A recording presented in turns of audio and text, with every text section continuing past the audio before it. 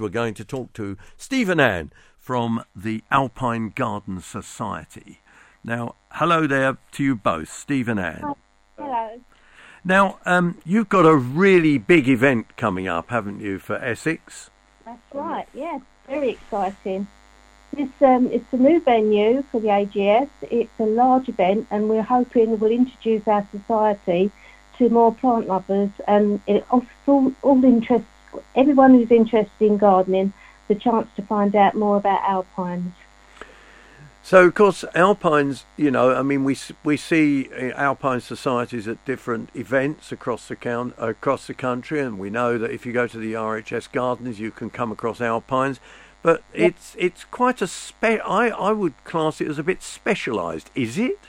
It is, yes, it is. All the plants you see on the bench, excuse me, are like cushion plants or really dwarf bulbs or dwarf woodland plants. I'm sorry, I've got a bit of a cold. But they're a little bit. It's a little bit different to what you would find in a normal nursery. I mean, alpine plants are what you'd find up in high mountains regions, and they're used to a lot of cold. Don't mind cold, but wet they don't like. Whereas your alpine plant, rock plants that you find in the nurseries and gardens and such, they're more low altitude, so they're used to warmer climate. So they're better suited for the garden and troughs and things like that. Having said that, I was going to say that, having said that, you just said having said that, are those still alpines, even though they're growing at low levels? some are, yes.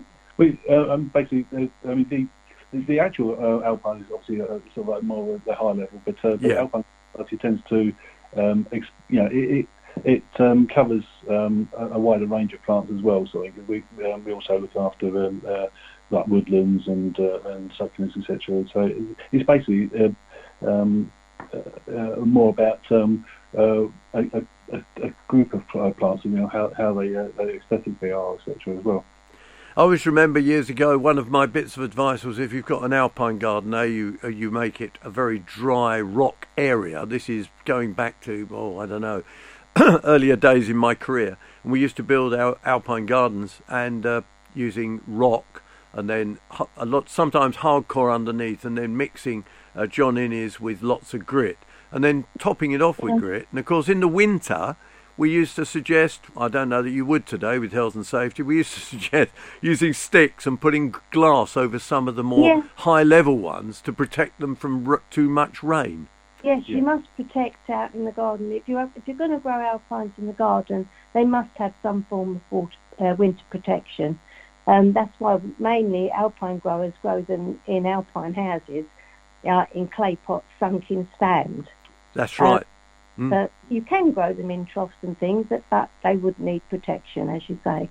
It's quite. I mean, to think that really, plant hunters started bringing back these plants, centuries ago, back into the UK, and then people started growing them on. It's absolutely fascinating, really, isn't it? Yeah, it is. Have you an alpine house yourself? Just a couple. Just a couple. Oh. And how many different species? How many different plants are you actually growing? Oh gosh. Roughly. Lots. I mean, I grow Dionysias, which is a cushion plant, and Drossaceae, which is another cushion plant. What else do I grow? Loads of miniature bulbs. The list is endless. Just whatever. It's like when you go to an alpine fair, it's like being a kid in a sweet shop, because there's just so many little gems to pick up. I can't name all the ones I've got. I mean, it's one of the things about the AGS shows, is the nurseries we bring along to them are specialist nurseries from all across the country. Yeah. Generally, the sort of things you could buy there are not what you get, in your average garden centre or plant fair. That's one of the specialities of the AGS show. Having said that, though, we have got other plant specialities coming to the fair, and also some craft stalls and some food stalls as well. Yeah. So we've really expanded it this year to try and draw people in. This year we've the AGS have run plant shows across the country every year, the early spring show is one of the regular shows we've had. But we took over the secretaryship last year while it was in Clayton Boyce, and it recently had to move there because its previous venue was being rebuilt. And although there was a brilliant hall, just perfect for our shows, the overall site just was a bit too small, and we had to cramp too many of our nurseries, or just a few nurseries, into a little space. So we wanted to do things to improve the show, and we had to effectively move out of that site because of it. And so we went looking and found the Chelmsford City Racecourse, which is huge. It is massive. Now, you mentioned the nurseries that come along. Do you find that certain alpine nurseries just concentrate on growing one type of plant? You know, they might choose a certain plant and then grow lots of the different ones of that plant. Generally not. I mean, so there's a few potentially like that, but most of the alpine specialists are quite wide across the alpine category, if you like. Lots of brothers. Oh gosh, I couldn't find it. And having a spring show on the 2nd of March must mean that you've still got a lot of these small alpine bulbs around. Yes, yes, it's ever so pretty. Yeah, so there's all narcissus, Romelia sometimes. The thing about the spring, obviously, you get all the early spring flowering alpines sort of turn up at the show. Yeah. It does also, unfortunately, it does also mean that sometimes you get a bad winter. You can have a bit of a gap in the show, but obviously not expecting that this year. But no, I mean your only problem this year has been just too much rain across the whole of the country, really, isn't it? Yeah.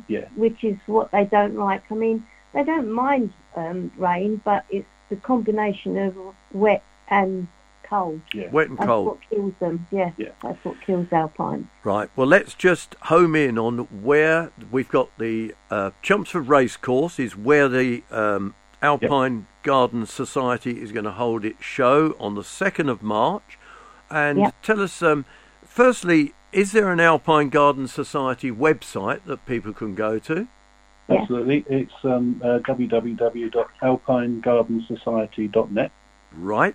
And the show on the 2nd of March, what time's it open, and is it just a Saturday show?